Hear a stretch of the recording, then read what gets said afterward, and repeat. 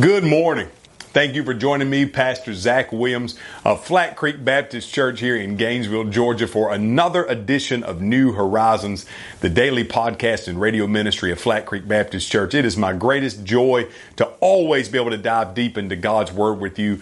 And I pray these daily devotions are a blessing to you as they are a blessing to me. If you would like more information about Flat Creek Baptist Church, please visit our website, flatcreekchurch.net. You can find all the information about us that you need to know there.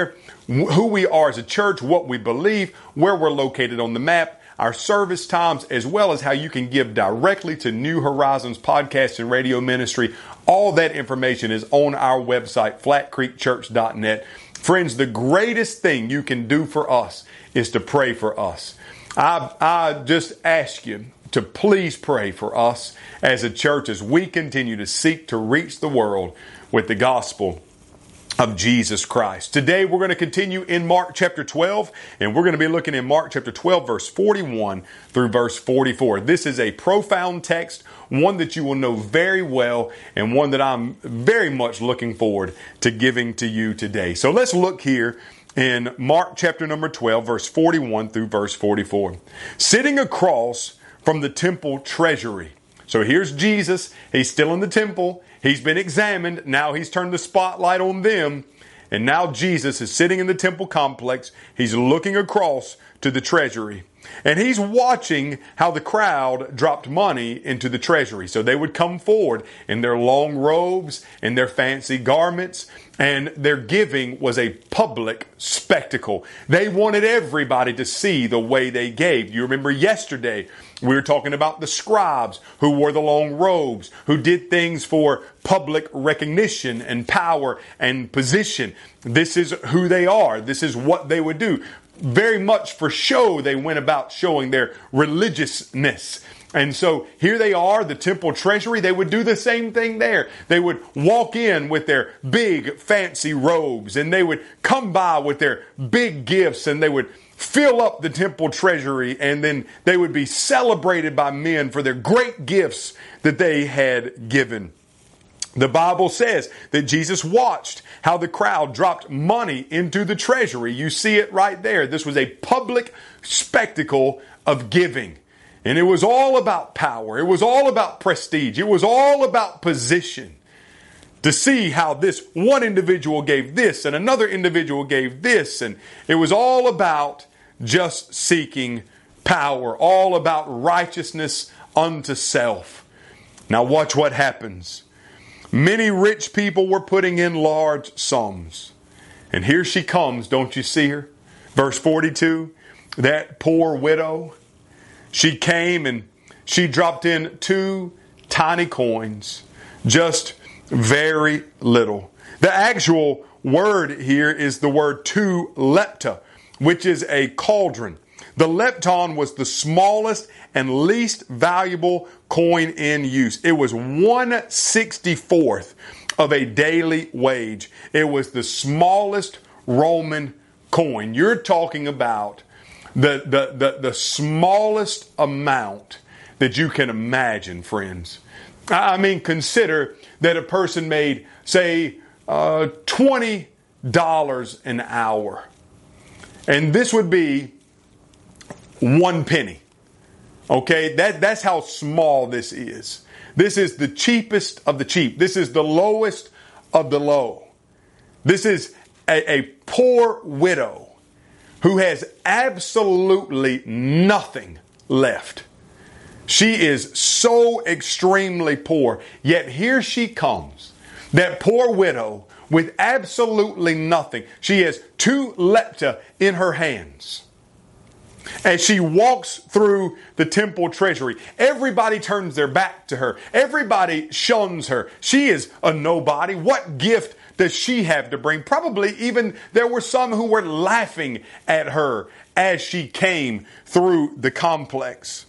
But the Bible says that when she came, she dropped in those 2 tiny coins worth very little. So here she comes, and just like those who gave a large sum of money, she comes and she gives the 2 lepta, those 2 tiny coins.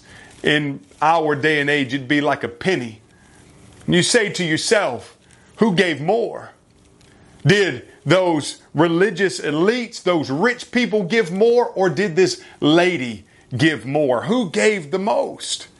Well, in the eyes of the world, it would be the one who gave the large sum of money. After all, they gave thousands upon thousands upon thousands, but here she is giving 2 tiny coins, the smallest of all coins in Roman civilization. And Jesus brings his disciples. He says, come here, boys, and let me show you something.